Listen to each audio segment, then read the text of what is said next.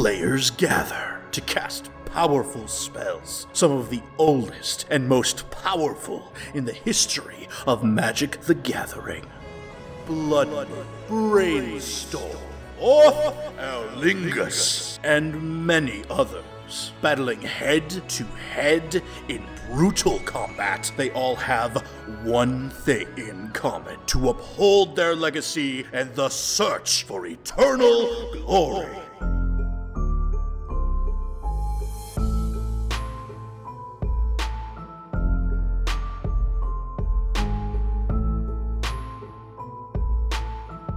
The Eternal Glory podcast is brought to you by the minds behind Bosch and Roll on YouTube, Thraben University, and theepicstorm.com.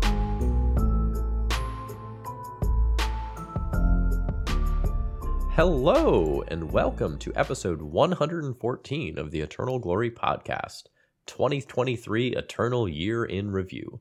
We've already recorded 30 minutes of introduction and banter for the week, available in our supporter-exclusive pre-show. Check out patreon.com/eternalglory to gain access, or join as a YouTube member for the same content on YouTube instead. As always, I'm Phil Gallagher, aka Thraben U. I am Bryant, aka Bosch and Roll. And I am Bryant Cook of the Epic Storm. Shout out to our new paid members. Since the last episode, we've got Gavin and Marcus coming from YouTube, and then Nicholas, Logan, Scott, and Jonathan, all coming from Patreon. Bunch of new members who get to hear about Bryant and I eating way too much ham. Independently, not together, over Christmas. If you want to hear about our ham woes, make sure to check out patreon.com/eternalglory or YouTube membership. A fun reminder, we are accepting sponsors for the year 2024, so if you're interested, contact us via theeternalglorypodcast.com. What we're going to do in this episode is we're just going to go chronologically through set releases and ban updates for the year of 2023, mostly as they pertain to Legacy, but we'll talk about Vintage, Pauper, Modern a little bit too as we go. And we did our best to make a roadmap, make sure to have the big hits of each set ready to talk about. We're probably going to miss some Fringe Sideboard card or some deck that came and went real quick. Our bad, it was a long year. If we forgot your pet card, join patreon.com/eternalglory and send us a mean message. We look forward to hearing it. Let's jump into this. Guys, remember February 2023, new year, full of hope? I do. I remember winning a lot of games of Magic with White Plume Adventurer. Things were great. Great time to be an Ancient Tomb gamer. Yep, expressive iteration, just in decks, all decks that could cast it, even decks that wouldn't normally play a cantrip were contorting their mana base to do so. But that's for later. We were in the heyday of that, but a set came out. It was Phyrexia All Will Be One. And I remember you two having a little bit of an exchange about a card from Phyrexia All Will Be One, Atraxa Grand Unifier. Phil said, "This is now the reanimation target. Griselbrand sucks." And Bryant said, "Phil, you suck. Griselbrand will never be dethroned." Gentlemen, how does that feel 10 months later? If that was the argument, I am still right. I am still right if that was the argument. Eat crap, Phil. No, I was really hot on Atraxa when Atraxa released. I thought that was going to be a format-changing card. I thought it was going to be good in Reanimator. I thought it was going to be amazing as a natural order target. In some ways, I was right, but I think I missed the scale of how widely this card was going to be played. When we look at Sneak and Show decks now, a lot of times they are just fully off Griselbrand, and Atraxa has just replaced that card. And conceptually, I wasn't thinking about this card in Vintage, where it is now a major player in the Oath deck. I remember when we were talking about Atraxa, we mentioned Dredge as a deck that sometimes has a reanimation aspect to it. It's a deck that relies on pitch spells, Force of Will, Force of Negation, Force of Vigor, and Atraxa pitches to all of those. We did say all these words 10 months ago, but we did not talk about doing all of that in Oath. Atraxa being such a unit to put into play off of Show and Tell as a backdoor when Oath of Druids doesn't work. Obviously, Vintage isn't the focus of this podcast, or really the focus of anything. It's kind of just that format that exists that we think about a few times a year. But we are coming out of one of those times a year, and I played Atraxa Oath at both Eternal weekends that I competed in,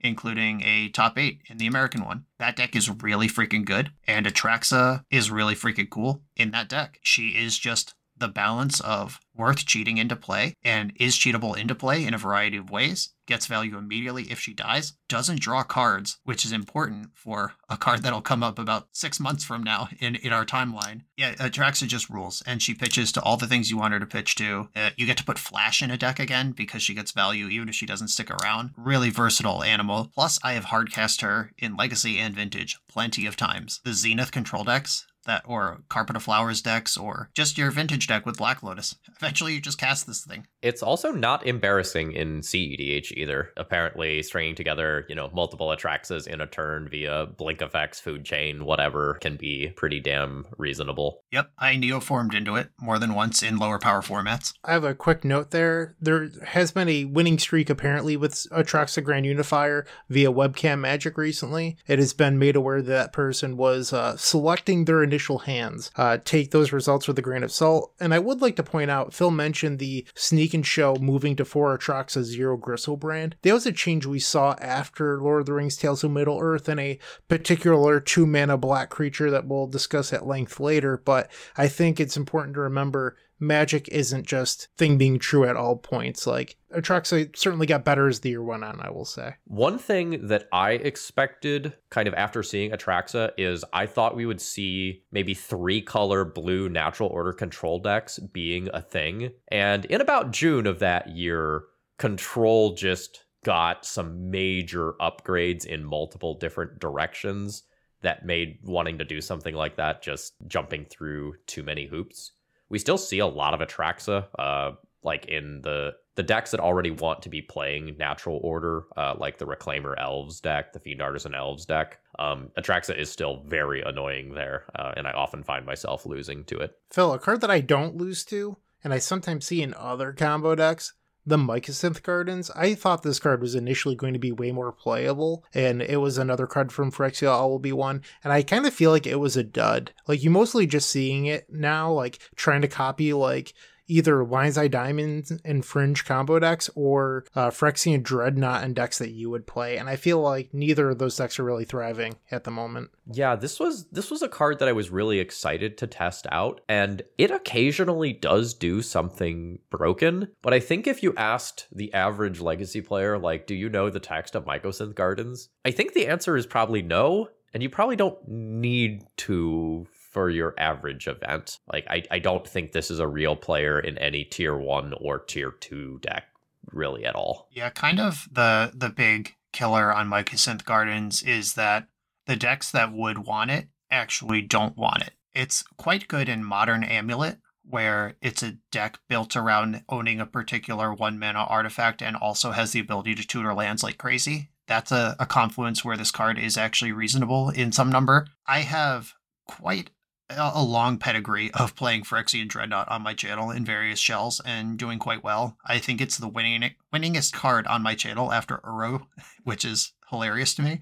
Mycosynth Gardens is not even in the top 5 ways to enable a Phyrexian Dreadnought in Legacy, and it comes at real cost in your mana base because you can't cast Stifle off of a colorless land. And especially because Urza Saga, you want that to find the Dreadnought a lot of the time, and that's just too many colorless lands in one deck. It didn't work out where it was supposed to work out. There was a card from this set, Staff of the Storyteller, that I think had potential to really change Legacy. And for some time, it was the backbone of a couple of different control decks. A very good engine in Cephalid Breakfast decks as well. Due to a certain 2-mana black creature that got printed later that year, it ended up falling off the earth. And now it's really rare to see Staff of the Storyteller in a competitive deck, and it's even pretty rare to just see it in random leagues, too. Yeah, we had a golden era. This is exactly my speed of card. I actually got to the point where I had cut all my standstills from Sharkstill, because Staff of the Storyteller was better at being standstill without any of the deck building requirements, and it triggered off all the same enablers, and there was never a spot where you draw it and you're like, I'm behind, I can't cast this. In fact, the opposite. It's cool, I got a blocker and another card. I was very into Staff of the Storyteller. I won Star City Baltimore with the Cephalid Breakfast Staff of the Storyteller build. That was the weekend that Lord of the Rings came out, and Orcish Bowmaster at that point was just sort of I saw a couple in the room. I played against it once in the tournament out of a red-black painter deck that splashed it, but we weren't really in its world yet. A lot of people just couldn't get them even if they knew about it. that weekend. Or I sent Staff of the Storyteller out with a bang. The last weekend, it could have been viable. I won the tournament with it. Not much has been seen of it since, but we had a good run. That was a card that I think overperformed expectations, but a card that I think really let everyone down was Mercurial Spelldancer. When we reviewed the set, Brian, I believe that you said that it was somewhere between Ledger Shredder and Dreadhorde Arcanist. How do you feel about that now? Even then, I was pretty sure it was closer to Ledger Shredder than Dreadhorde, and now I'm not even sure if it's better than Ledger Shredder, actually. And again, the context of being an X1 creature in the metagame, there's other stuff going on, but Spelldancer is actually really hard to get going. Had a lot of fun with it. It's an unblockable rogue for Morsel Theft and Noggin Whack doubling. I did a bit of that in the early days. I copied some time walks with it, or time warps. I had a lot of fun with that one. It does take a lot to get going, and it's just a 2-1 if you're not already cranking with it. It was a card that appeared really sexy.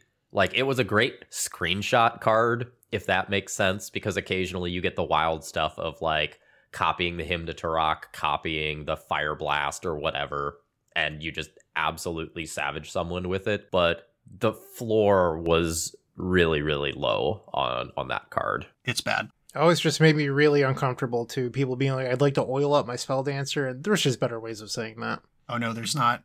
You still are required by the laws of Richard Garfield's internet to say, I'm going to oil her up every time you cast a spell. Speaking of getting oily, how about Venerated Rot Priest? Bryant, I know you and your Storm Cabal had some fun with this one when it came out. Turns out this is not an infect creature. This is a storm creature. It is. And I mean, I got tons of views based on it. I even bought 4 of the Storm card that it works with. Ground Rift. There we go. I remembered it. And ultimately, it didn't really solve any of the problems that Storm had in any format. I tried it a bunch in Modern, I tried it a couple times in Legacy, and building your deck around a 1-2 creature, surprise, surprise, there's just tons of removal in both formats. The answers in both Modern and Legacy are so much better than the threats between Solitude, Swords, you name it. And I think just building your deck around a single creature right now can be pretty difficult, i.e. Phyrexia Dreadnought. Sorry, Brian and Phil. You're not wrong. The last card that really we remembered worth talking about a little bit was Mirren Safe House. This is an honorary mention, really. I had some fun brewing with Griffin Canyon and Mutavault and going infinite with Mirren Safe House and throwing an infinite Mirren Safe House at my opponent with Starlight Sanctum. And I added Griffin Canyons and Realms Uncharted to my paper collection because of this card. I just have them just in case it all comes together one day, but this has a lot of cool, exciting text on it. Great screenshot card, like Phil coined that term just now. I think that's a great term. Great screenshot card, not actually solving any problems, though. I actually did record it in Modern as well. It was a way for you to use a Lotus Field with a Blood Moon on the table. So in theory, there's some use there, but not a great card. Skippable. So when we look back at Phyrexia All Will Be One, by Legacy standards, it was a pretty low impact set. The only card that really has a legacy to its name at this point, come the end of the year, is Atraxa Grand Unifier. And this is what I want to see from a set most of the time. Is, let's have a good marquee card or two that, really has an impact in Eternal play, and a few fringe players. Like, in retrospect, this set gets a thumbs up from me. Yeah, and honestly, like, thinking about things in terms of legacy impact, I think Phyrexia All Will Be One has a great lasting legacy in Eternal formats. These days, we get a Modern Horizons 2 or a Lord of the Rings that really just kicks the door off the hinges, but this is how it's supposed to be. We had Atraxa, who's a genuine staple, Staff of the Storyteller, who had a great run until meta considerations changed it, and it's still lurking there if things change again, and then we had 4 other cards here that were fun to talk about and fun to try. That's a great place for a standard release to land in Legacy. Very happy with that. Flash forwarding to March, Wizards of the Coast actually gave me a birthday present. They banned White Plume Adventure and Expressive Iteration. I think the funniest part of this is we had an episode where we were like, when are they going to ban these cards already? Like, come on, they're just clearly over the line. And then a month or 2 went by. We didn't really talk about it much because why talk about the elephant in the room? Like, over and over. Like, you don't need to beat the dead horse. So it was a Sunday night. We were prepping our show notes for a Tuesday episode. episode. And we were like, actually, the meta's shifting here. We think White Plume Adventure and Expressive Iteration are actually fine. Maybe Wizards was right that they shouldn't ban anything at all. Monday morning, White Plume Adventure, Expressive Iteration banned, and we were just like, wow, I can't use those show notes now. I guess we were wrong. My memory is that at no point did we believe these cards were fine. It was just sort of the tippity top tier of the metagame had adjusted to itself, but there was no viable tier 2. If you weren't doing something that could keep up with Turn 1 White Plume Adventure, or doing something that could hang with looping EIs off of Mystic Sanctuary and Days picking up the Mystic Sanctuary and Murktide Region getting big, like if you weren't doing something as good as one of those two things, you were not playing the format competitively. They were definitely correct to ban them. These were the two cards that we had called out in our come on, do something here episode, and that is exactly what happened. Not that we need to be crystal ball wielding wizards to see that those were the two problems, but it is nice when the actual thing lines up with what we think should happen. I'm very glad the two cards are gone for what it's worth. Just throwing that out there. It did, unfortunately, have the downside of killing one of Brian's pet decks, though, because White Plume Adventurer untapping some creatures was something you enjoyed doing. Yeah, I think White Plume Adventurer should be unbanned, but only if you also have Stasis in your deck. I think there should be a special consideration. I also think Sensei's Binding Top should be allowed in Painter, because manipulating the top of your deck, grindstoning yourself if you don't like your top two card, like that's a cool play pattern. I think there should be special exemptions, asterisks on the ban list for decks that are sweet. All right, so what follows is kind of a period of brewing where the format gets some breathing room because the initiative decks were just so bloody fast that you get some breathing room, and the control decks get a little bit worse as their best engine is gone, and the Delver decks kind of have to figure out how to adapt. And then in April, we get March of the Machine, which gives us Fairy Mastermind, which was temporarily a really interesting card for the format that really made some brainstorm style cards a little bit scarier than they used to be. Yeah, Fairy Mastermind camp coming off the heels just a couple months after Staff of the Storyteller. It was a golden time to be a Jeskai Control wizard, because Jeskai Control, historically, the biggest gap in that deck's play pattern was you didn't have a 2-drop that you wanted to cast. It was like a bunch of 1-mana removal and cantrips, and then you had Teferi, Narset kind of stuff happening at 3. And then we had Staff of the Storyteller and Fairy Mastermind show up all within 2 months of each other. And then there was real thought of which one is better. What do we build around? What are the payoffs and incentives for each of these things? You play them together. And it was a lot of fun working on those cards in those shells while we had them. I would just like to say, poor Yuta Takahashi. They finally make your card, you work with Wizards, you get it printed, and then a month and a half later, it becomes unplayable. Legacy is not the only format, it turns out. And what? I know it's a Legacy podcast, but I was at a invitational thing, a 16-player invitational with a bunch of fancy people there, and I saw Nathan Stoyer grinding the arena ladder in Standard playing Fairy Mastermind just a month ago. The card is getting played. The card is strong. It's whatever. The fact that your card showed up in Legacy at all, in Paulo's Elite Spellbinder, gets played in some Stompy decks sometimes, but Javier Dominguez, he's that 1/1 knight guy. That red card that no one knows the name of. Right. It was great in Standard and then doesn't exist anymore. So the fact that you even showed up clearly over the bar of Legacy playable on day one, Yuta did great with that. And he doesn't get to design the card. He just had to pick from something in the file, is what I understand. They give you a handful of options and you just pick one. He picked a great one, and it's a fairy. I'm sure he's very happy with that situation. I was very happy with the play patterns of Fairy Mastermind. I'm not the biggest cantrip boy around, but I really loved the flexibility of that card as an aggressive 2-power flyer that also punishes other blue decks. And the sub game of whether or not you are willing to activate its 4-mana ability was really, really skill testing, in my opinion. Agreed. And you get this cool stuff it comes up in Legacy, but especially in CEDH, where it blows out Thassa's Oracle Winds, because the draw is not optional. Can't actually Doomsday into a Fairy Mastermind with 4 mana up. You have to build your pile to account for it somehow, and that's really cool. In CEDH, there are so many players, and then it's I'm not going to pay the one on Rhystic Study. Well, do I want to draw a card if you get a card too? And there's just a lot of fun tension about it. I mean, we keep coming back to Orcish Bowmaster. It is very clearly the eternal card of the year, but Fairy Mastermind with Orcish Bowmaster in CEDH, where 4 players suddenly draw a card, 3 damage starts flying around however you need it to.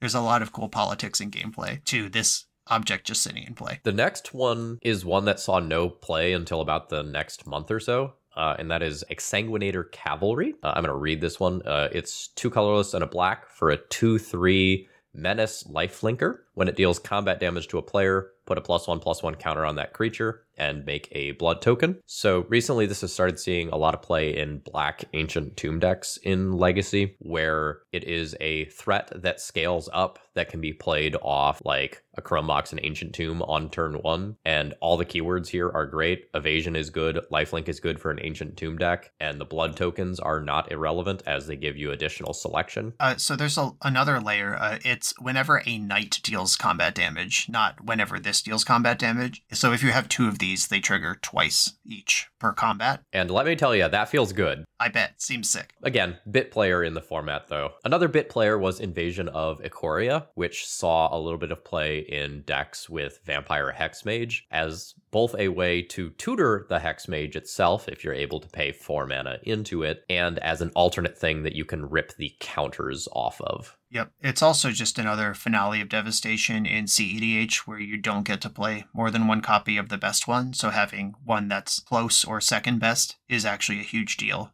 for decks like Teamer Pirates, where that they're really built around having one specific creature into play. And the more tutors you can have for it, the better. So about a month later, we get this like baby follow-up set, March of the Machines Aftermath. I'm going to pause you before you talk about the card. This idea sucked. Don't do that again, Wizards. I didn't like this at all. Like, I'm pretty go with the flow, and Universes Beyond, send it. Secret Lairs, whatever. Like, mechanically unique cards that you can only get in Walking Dead packs, I don't care. But this whole rolling it out like it's a release, but it's not even a draftable product, like, this was clearly like the file was too big for one set, and they were like, how do we squeeze some more money out of this somehow? And the product was a flop. I hated this whole release aftermath. What did they call them? Epilogue boosters? Yes. Respectfully, F that. From what I was told is that it was supposed to be like the scenes post-endgame. You don't need that in Magic the Gathering, but also like if Phyrexians ever come back, then this whole set was like useless, and I don't know. Like it just doesn't really feel like it had any meaning in Magic, but I think we are 3 enfranchised players who also are not like super deep into the Vorthos of Magic. Like I'm aware that Bryant has read the books and stuff, but like I don't think any of us are like set release after set release being like, oh, I need to know what happens to Quintoris Kant here. Like I'm gonna die if I don't figure this out. Yeah, the people who were like crying and quitting Magic when Tameo got completed on Twitter, I was like, what the hell is wrong with you?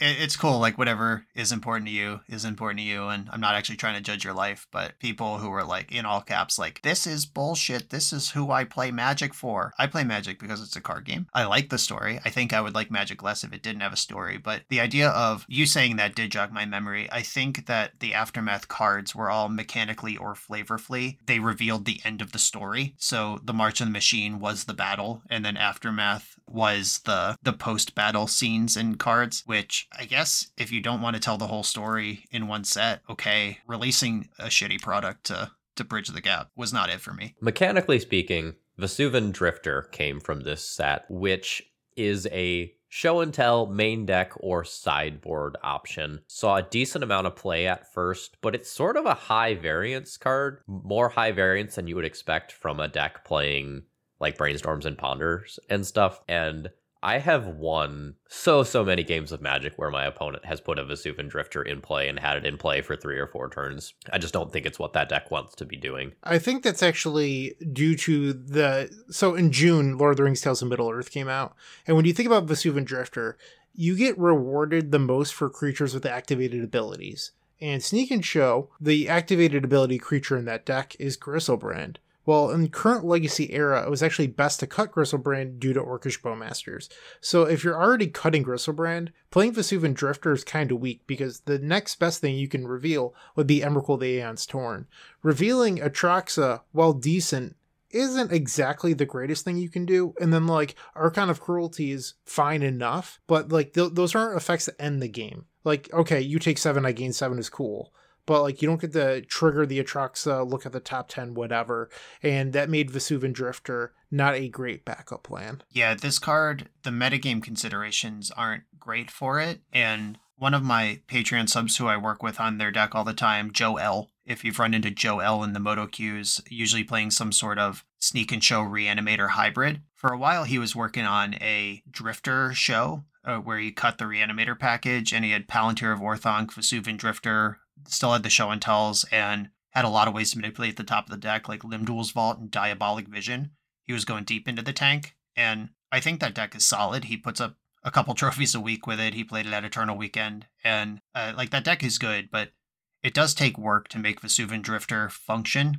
Like, Joe's playing stuff like he has a 1-of Blightsteel Colossus to Limduel's Vault 4, which is not a card you would see in any deck that isn't specifically trying to surprise your opponent in combat over something. You have to make card choices.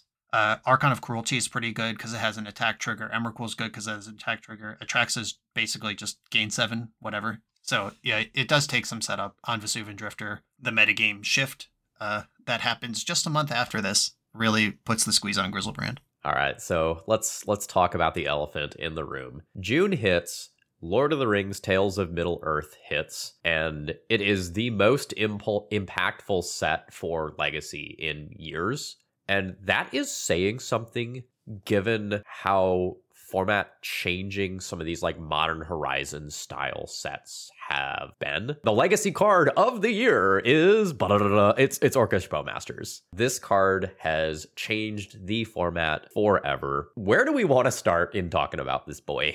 I'd like to start by talking about the set just a little bit. This is a Modern Horizon set. I just want to make that clear to folks who don't understand that or didn't realize that. This is not like Wizards got the Lord of the Rings license and just decided to mess stuff up with insane cards. This is the Modern Horizons release. Modern Horizons 2 came out in June of 2021, and Modern Horizons 1 was 2 years before that. This was June of 2023. It was printed straight to Modern at a Modern power level meant to shake up Modern. This is a Modern Horizon set, even though it's not named that, and it was designed as such. So this was supposed to shake up Eternal formats. This was not an accident from a Secret Lair product. This was the intent of the set. So I just wanted to make sure that was clear. I think folks are conflating this with like Walking Dead Secret Lairs when they're talking about Universes Beyond stuff, but this is a Modern Horizon set. It just has the Lord of the Rings skin on it. So I'd like to make 2 points here. One, when they released Tales of Middle-earth, there was talk from Wizards of the Coast employees on Twitter about how the set was intentionally powered down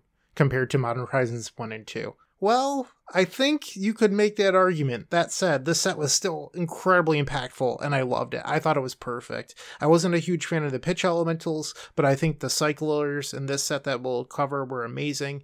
And the other thing I wanted to bring up was when they originally announced Universes Beyond, they said that you would have the choice to opt in or opt out. And I think that Lord of the Rings Tales of Middle-earth blew that out of the water, and that's no longer going to be a possibility moving forward, because they said, oh, well, when you buy the Walking Dead Secret Lair, eventually we'll print all those cards with different names. They're never reprinting Samwise Gamgee with a different name. Like, it's an entire set. That universe, pun intended or whatever, is out the door. Like, you're not going to get Troll of Khazad-dûm with a different name moving forward. Like, that's no longer going to be the case. Universe Beyond is here. Yeah, and I think, I guess I don't know the language of the whole release, but my understanding is they would put into packs in some way cards that only came from Secret Lairs. I don't think that they were ever intending to reprint the Lord of the Rings complete release cycle into like the list under different names in the future. The Stranger Things cards and the Walking Dead cards, they have been released. You can get them with different names. I'm waiting for Triumph of State Draft. Like, for fuck's sake, like, please, can we play our legacy staples on Magic Online? If Games Workshop won't play ball about printing these, like, I don't know. Yeah, I think the in packs that you could get, it was not a limited print run. They did multiple runs. Stores could get as much of this as they wanted. I don't think we can expect Frodo with a different name. So this was one of the few sets that I actually like got out and went to pre-releases for. Like, I went to 2 pre-releases for this set.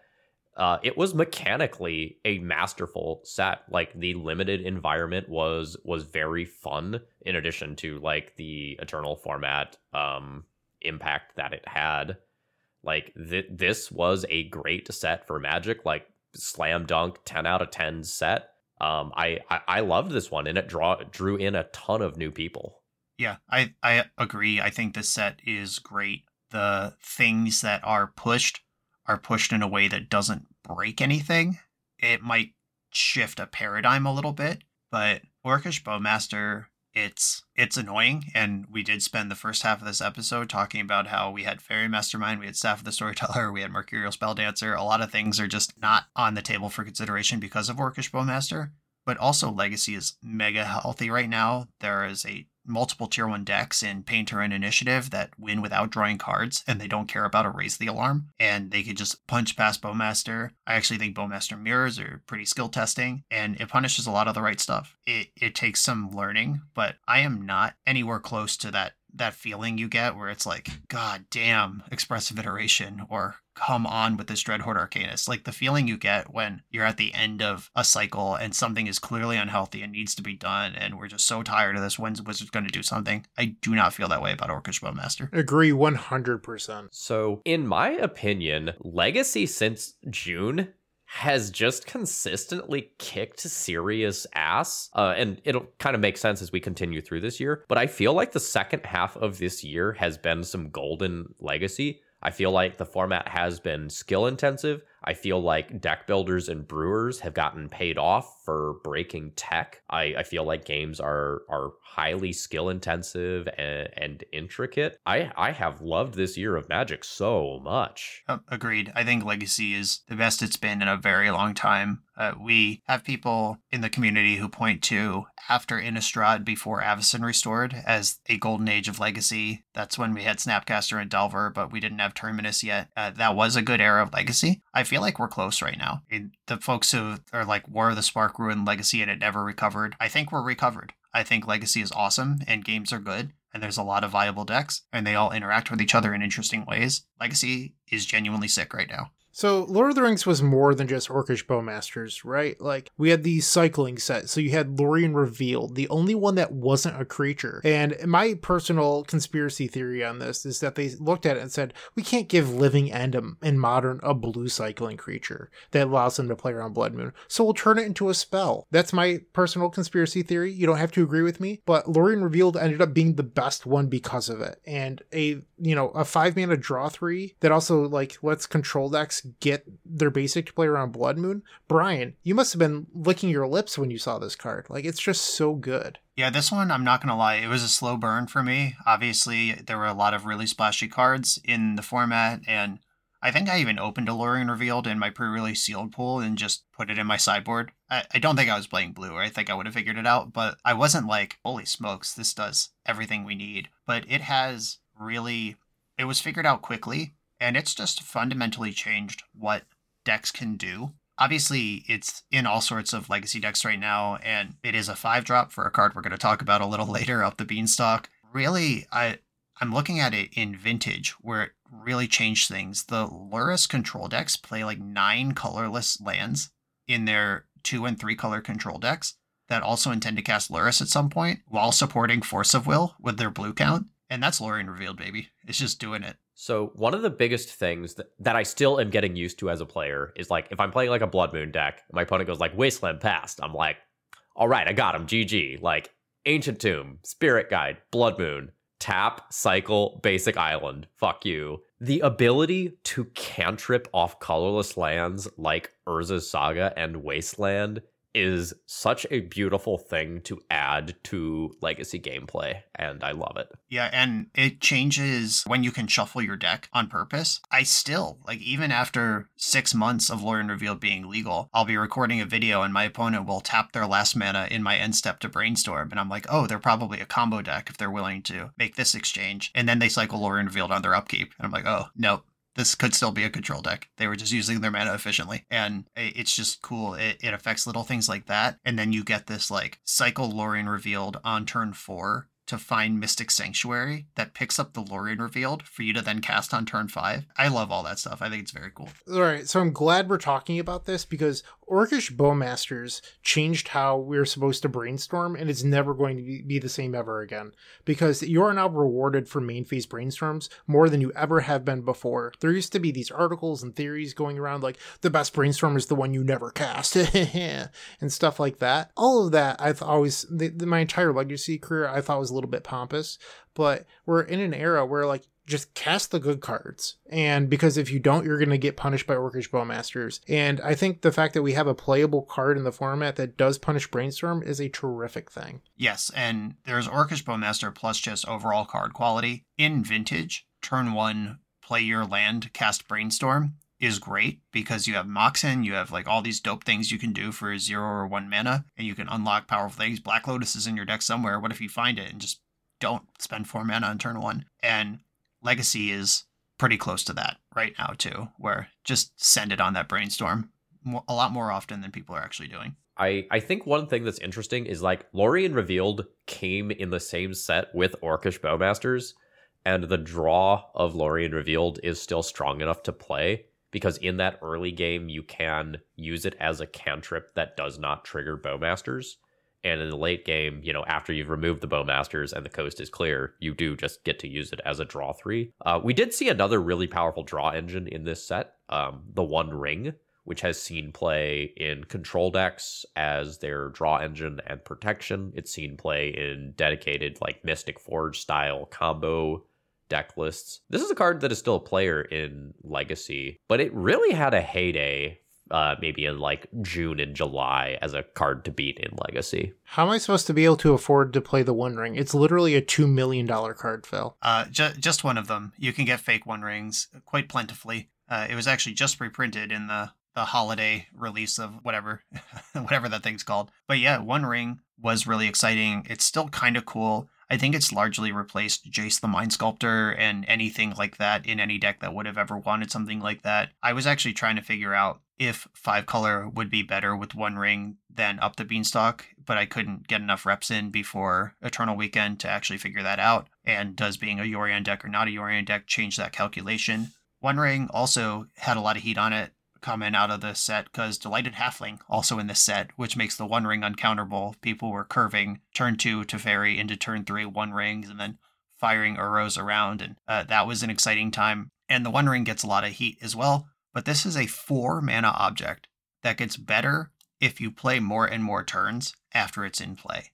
If we're talking about Eternal formats, even Modern and especially Legacy and Vintage, 4 mana is a lot. 4 mana is game-ending mana in these formats, and the fact that your 4-drop comes into play and then replaces itself and then slowly draws more cards over multiple turns, I think that play pattern is great. So I'd like to go back to the $2 million joke thing. This was a space that Magic the Gathering moved into with Lord of the Rings Tales of Middle-earth. Serialized cards, we had done it for a couple of sets moving forward, but this was really the first set where they put a price tag on being able to buy a pack where you could open up a $2 million card. And then they had the 900 Soul Rings, the 1100, I can't remember. It's 579. Is that it? No one knows. There were a lot of them.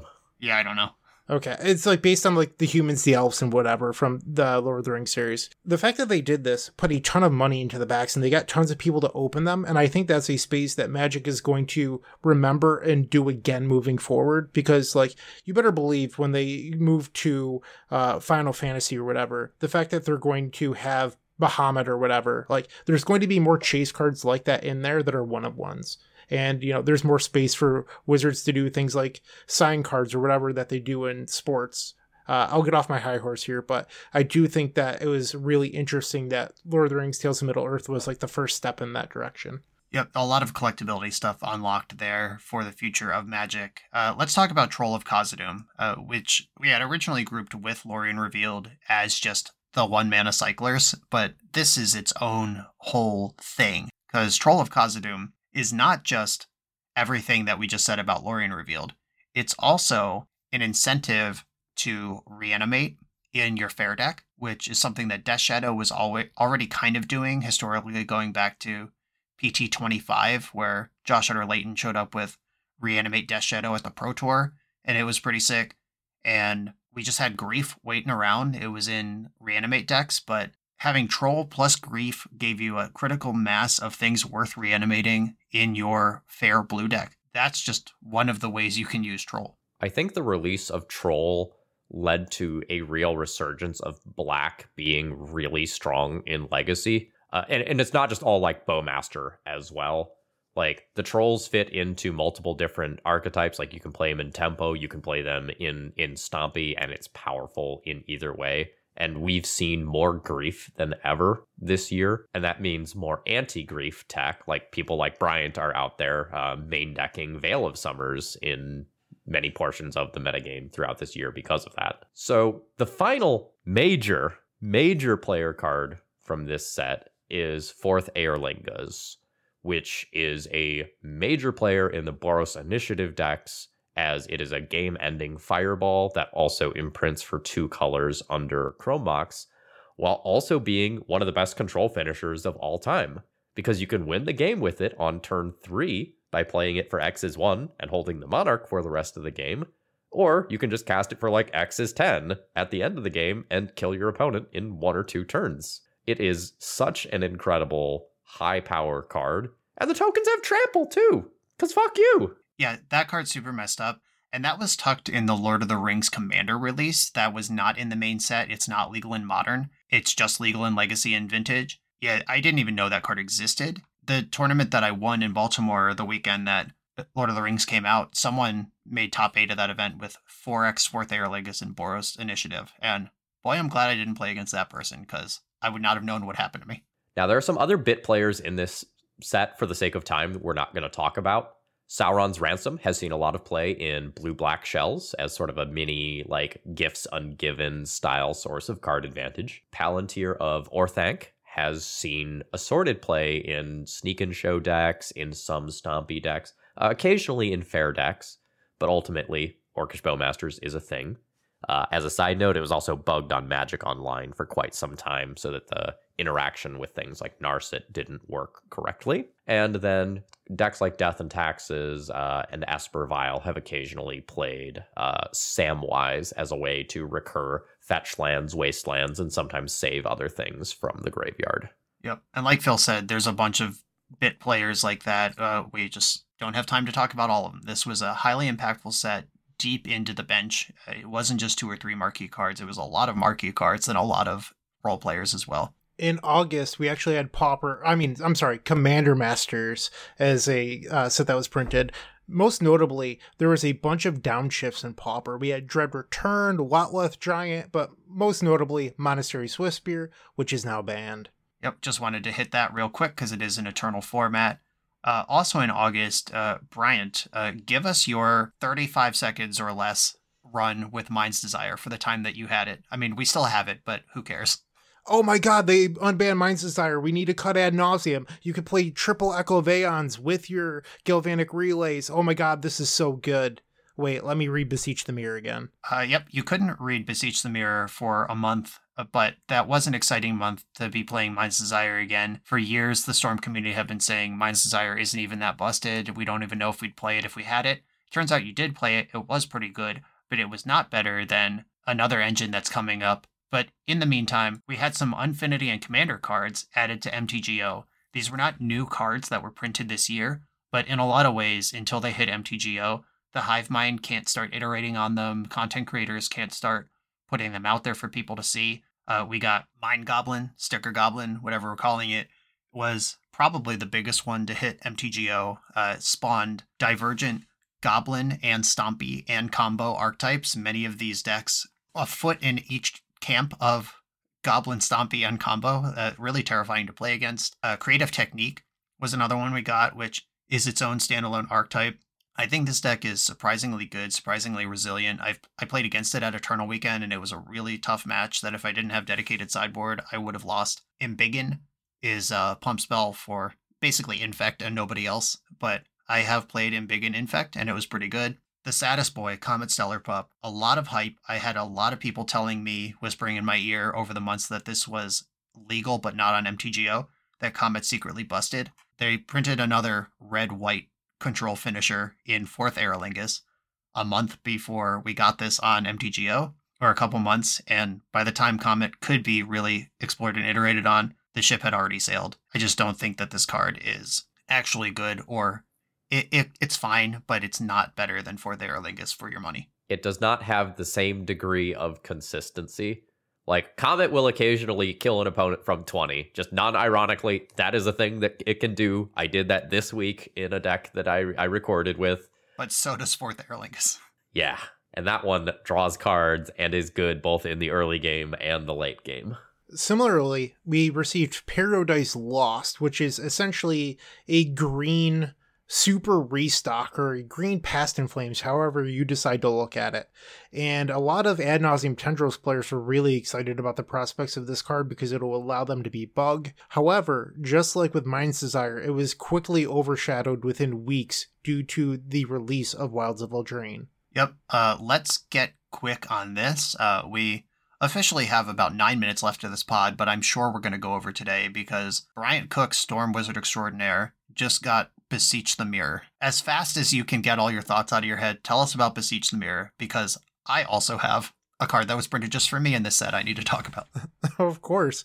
So Beseech the Mirror just redefined Legacy Storm combo. You were able to play a super efficient Past in Flames, Yawgmoth's Will hybrid with Gaia's Will. And then I think what really solved it was that screenwriter NY figured out that Song of Creation needed to be paired with it. So that way you have a way of beating Graveyard Hate. And that sort of cracked Beseech wide open. That was the, nail in the coffin for Mind's Desire and Paradise Lost, Past in Flames, Ad Nauseam. I don't think we're ever going back because I don't see Beseech the Mirror, much like Orcish Bowmasters, ever leaving. Those cards are here. And wow, what a time to be alive. Very much needed improvement for combo. And it also becomes a pillar in the mono black Helm decks.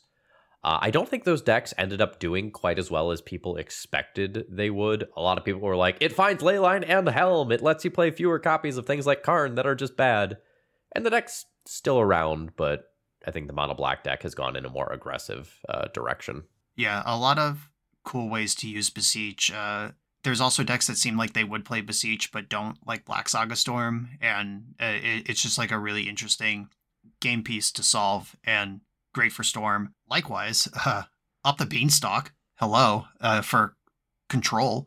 We talked about Staff of the Storyteller, Fairy Mastermind, those got pushed out by Orcish Bowmaster, but then Up the Beanstalk, smush a Bowmaster with that thing. All the cards we wanted to play anyway cost 5, and we resurrected some cards that Wizards of the Coast told us would be legacy playables at the time, but we didn't believe them, like Leyline Binding. Up the Beanstalk, just a core control draw engine. The fact that anything could push the One Ring and Planeswalkers off the pedestal as how control decks choose to draw cards is really impressive, and Up the Beanstalk, so good it's actually banned in Modern already, and it changes what Legacy's really about. It has vintage archetypes built around it as well. In the same breath, this set was a heater, quietly. Questing Druid redefined how Delver draws cards. It's a threat and a draw engine in one. It won Eternal Weekend in the hands of Jujubee. This card is just an insane heater. I don't play smaller formats. Like, I don't know if this is getting played in Standard or Pioneer. It's definitely getting played in Legacy. I know Andrea Mengucci had a Rug Murktide build in Modern that he was playing for a while that looked really powerful with Questing Druid. This is just a great card that puts cards in your hand without drawing them, which matters for Bowmaster. It's a threat, it's card advantage. Delver was experimenting with Ren's Resolve type effects anyway, and this is just that plus an efficient tempo creature. A lot came out of Wilds of Eldraine.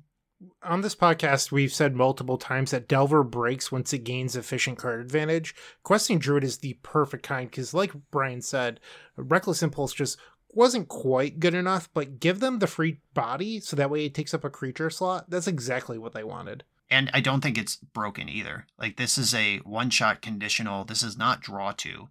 In the best case, it's kind of draw 3 because you get the body as well and then 2 spells to cast. But sometimes you just hit 2 lands, you play one of them, you burn off the other card. Sometimes you get Force of Will that you can't use on your turn. It's just a nice conditional squeeze that fits that shell perfectly. No one else really wants it. And even Delver, Grixis is as popular as Rug is. And you really just, your mileage may vary. It is not obviously the best thing to be doing, but it is obviously a good thing to do. The set also had a couple other bit players. Agatha's Soul Cauldron has seen a little bit of legacy play in both combo and fair shells, sometimes alongside things like Walking Ballista or Hardened Scales. And Talion the Kindly Lord has seen a decent amount of CEDH play. Another great set for Eternal formats. Yeah, real playable, high benchmark stuff that has changed archetypes without breaking the format, and that's what I want. October, we got Doctor Who. I don't believe there's a single good Doctor Who card, unique Doctor Who card. We wouldn't know because they're not on Magic Online. And there were a lot of good reprints, though. Carpet of Flowers exists in Surge Foil now. Previously, you could only get foil carpet from a secret lair. And for people who care about that, that's cool. For people who just care about cards being cheaper, that's cool. The whole Horizon Canopy, Horizon Land Cycle got reprinted. They're dirt cheap now. If you want those, go grab them. If you haven't looked at the bench of Doctor Who reprints, please do, because there is a surprising number of playables. Ponder, Swords to Plowshares, Preordain, etc. They're all out there, and they are basically free right now. So then in November, we got another batch of Lord of the Rings cards in sort of a holiday bundle type thing. This is where we got Legolas's Quick Reflexes, which is not as good as I thought it was going to be, but it's kind of the best at doing what it does. If you are one of the 3 Infect players out in the world, you love this card. And if you are a Merit Lage gamer and you like 2020s, this is probably up your alley too. But I have seen this card underperform relative to what I thought it would do. Yeah, there's no actual buff on it. It's just hexproof. And the tap deal damage to a creature thing is actually kind of hard to make work in any sort of interesting way. I had an Elves player with a Dryad Arbor in play, and they tapped the Dryad Arbor to put reflexes on the Dryad Arbor, then floated mana to ping a 1/1. I mean, I guess that was cool. That's the coolest I've seen this card be. It's pretty low impact overall. From the combo perspective, I have seen a green-white depths player put Collector Oof into play and then just hold open Quick Reflexes the entire game. It didn't go well for them, but I was like, that is obviously annoying here and something that you should consider. That is a game plan, and we've got a couple minutes left here. I think we're going to get this done.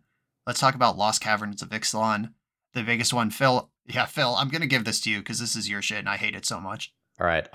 Broadside Bombardiers is one of the best goblins just ever printed, which is saying something because we also talked about Namesticker Goblin in this episode. And Broadside is changing the way that a lot of these red stompy decks are being built. And if you thought Namesticker Goblin was good, I want you to imagine Namesticker Goblin that also is thrown at your opponent's face for 5 damage after it does its thing. It is very scary.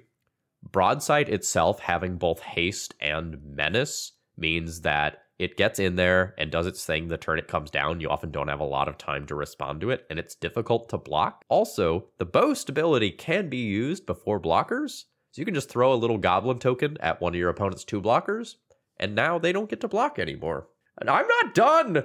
It also gives you a way to kill a Murktide Regent with red damage, and that's something that you usually can't do in these red decks because a lot of times you max out at 4 damage off Fury. Not anymore. If you fling that Fury, you're going to kill a Murktide Regent, or just fling it at your opponent's face and kill their opponent. Yeah, my experience playing against this card as a fair blue wizard with scruples is that it is uncounterable, unkillable, unblockable, and it'll deal 20 to you in 1 attack. That is how I feel when I see this card. There's so many game states on my recorded channel where I'm like, okay, I'm at 9, they're top decking, I've got a removal spell, I got a blocker, like I think I'm good here, and then I just get bombarded and I'm dead. It just happens so fast, and you really gotta, it's one of those things where everyone's gotta play until they get punched in the face. This requires a specific set of answers or a specific buffer of life total, or like you can't just hold Supreme Verdict and think you're safe against goblins anymore. You will die before you get to cast it. So another card that got powered up was Battlecry Goblin. This was printed in Adventures in the Forgotten Realms, which I think was like 2 years ago at this point. But now it is just having a huge resurgence due to Broadside and Sticker Goblin. And these cards are good. Have a plan. Yep, agreed. Next card from Lost Caverns is Trumpeting Carnosaur, which doesn't have a lot of homes, but the home that it does have is very important. It is as if somebody looked at the Creative Technique combo deck and said, how do we give this deck everything they want to get slightly better? And Trumpeting Carnosaur It discovers for 5, which is like Cascade, but slightly different, and which is the number that this deck wanted to discover and Cascade for. And it also has the ability to functionally channel. It's not keyworded as channel, but you pay some mana, you could discard a deal 3 to a creature. One of the best cards against that deck is stuff like Lavinia. I was at Eternal Weekend Prague playing against this deck, and I had a Lavinia in play with Force of Will backup. I felt like I could never lose. And then they channeled this Carnosaur that I had never seen. That was like the week the set came out or something. I was like, what the hell is this? Oh no, I'm in trouble. Niche player, but it is very good in the deck that it's good in. So this set also saw the release of Stalactite Stalker, which is a card that I expect that we'll see more of in Legacy. Menace is really good. Threats that get bigger over time are really good. Pitches to Grief can technically be a removal spell later in the game. Is a rogue. Is a rogue. Rogue. Is a goblin. Gonna whack that noggin. Yeah, that card is reasonable. And I think the last card we're going to talk about is Molten Collapse. It gives Grixis a way to kill Chalice of the Void super reliably in a playable game 1 card. Molten Collapse just functionally replacing Dreadbore, which is a card that I have registered in decks from time to time. Not a Legacy staple, but playable in formats. And Molten Collapse is just Dreadbore plus also destroy a 1-drop. And if you have a fetch lane, you get them both. Versatile interaction in a color spread that Legacy players like to play anyway. It's worth noting for years we've been preaching how great Carpet of Flowers is against Delver as like the card that helps you actually beat the Delver deck. They printed a card for Delver to beat Carpet of Flowers, so keep that in your mind. Carpet of Flowers is no longer the perfect answer. You'll need a Veil of Summer to protect it. All right, as it's the end of the year here, let's wrap this up, put a bow on it, make it all sound pretty. Just in a sentence or two, what are your thoughts on Legacy this year going into 2024? We're in a golden era. People love to talk about pre-War of the Spark, pre-Innistrad. We're in that right now. Enjoy it while you can, because you never know what's coming down the pipeline. Yep, I agree. Legacy's awesome right now. My biggest and really only gripe at this time is Wizards of the Coast failing to deliver the product that they made to all of their player base. I think, 3, 4 decks in the top 8 of Eternal Weekend America had cards that don't exist on Magic Online. People who are excited about Legacy want to go try the decks that they see winning. Guess what? You can't get wrecked. I have turned down, I think, 5 donation decks that all contain Triumph of St. Catherine in the last 3 weeks, and it just sucks to tell people that. Sucks to not be able to do this. That is the deck I would have been testing for my own interests if I had access to the cards. No solution on the horizon to that. Doctor Who also not on the platform, which matters less, luckily, but if there was a card, we'd want it. There's still some Commander stuff from years old, like Keen Duelist, just kind of a weird inside-out Dark Confidant for show and tell decks. Just stuff like that, just kicking around, that I would play if I could, but I can't. The format is awesome. The format is healthy. I wish Wizards would get their shiznit together and make whatever deals they need to make to give us these cards. I think the highest praise I have of this year is like right now I am very clearly sick. I have a sinus infection. I'm struggling as I record this podcast episode. All I want to do is get better so I can sit down and play like 15 matches of Legacy in a day. The format is just that good, whether you're playing with jank or whether you're playing with the tier 1 stuff.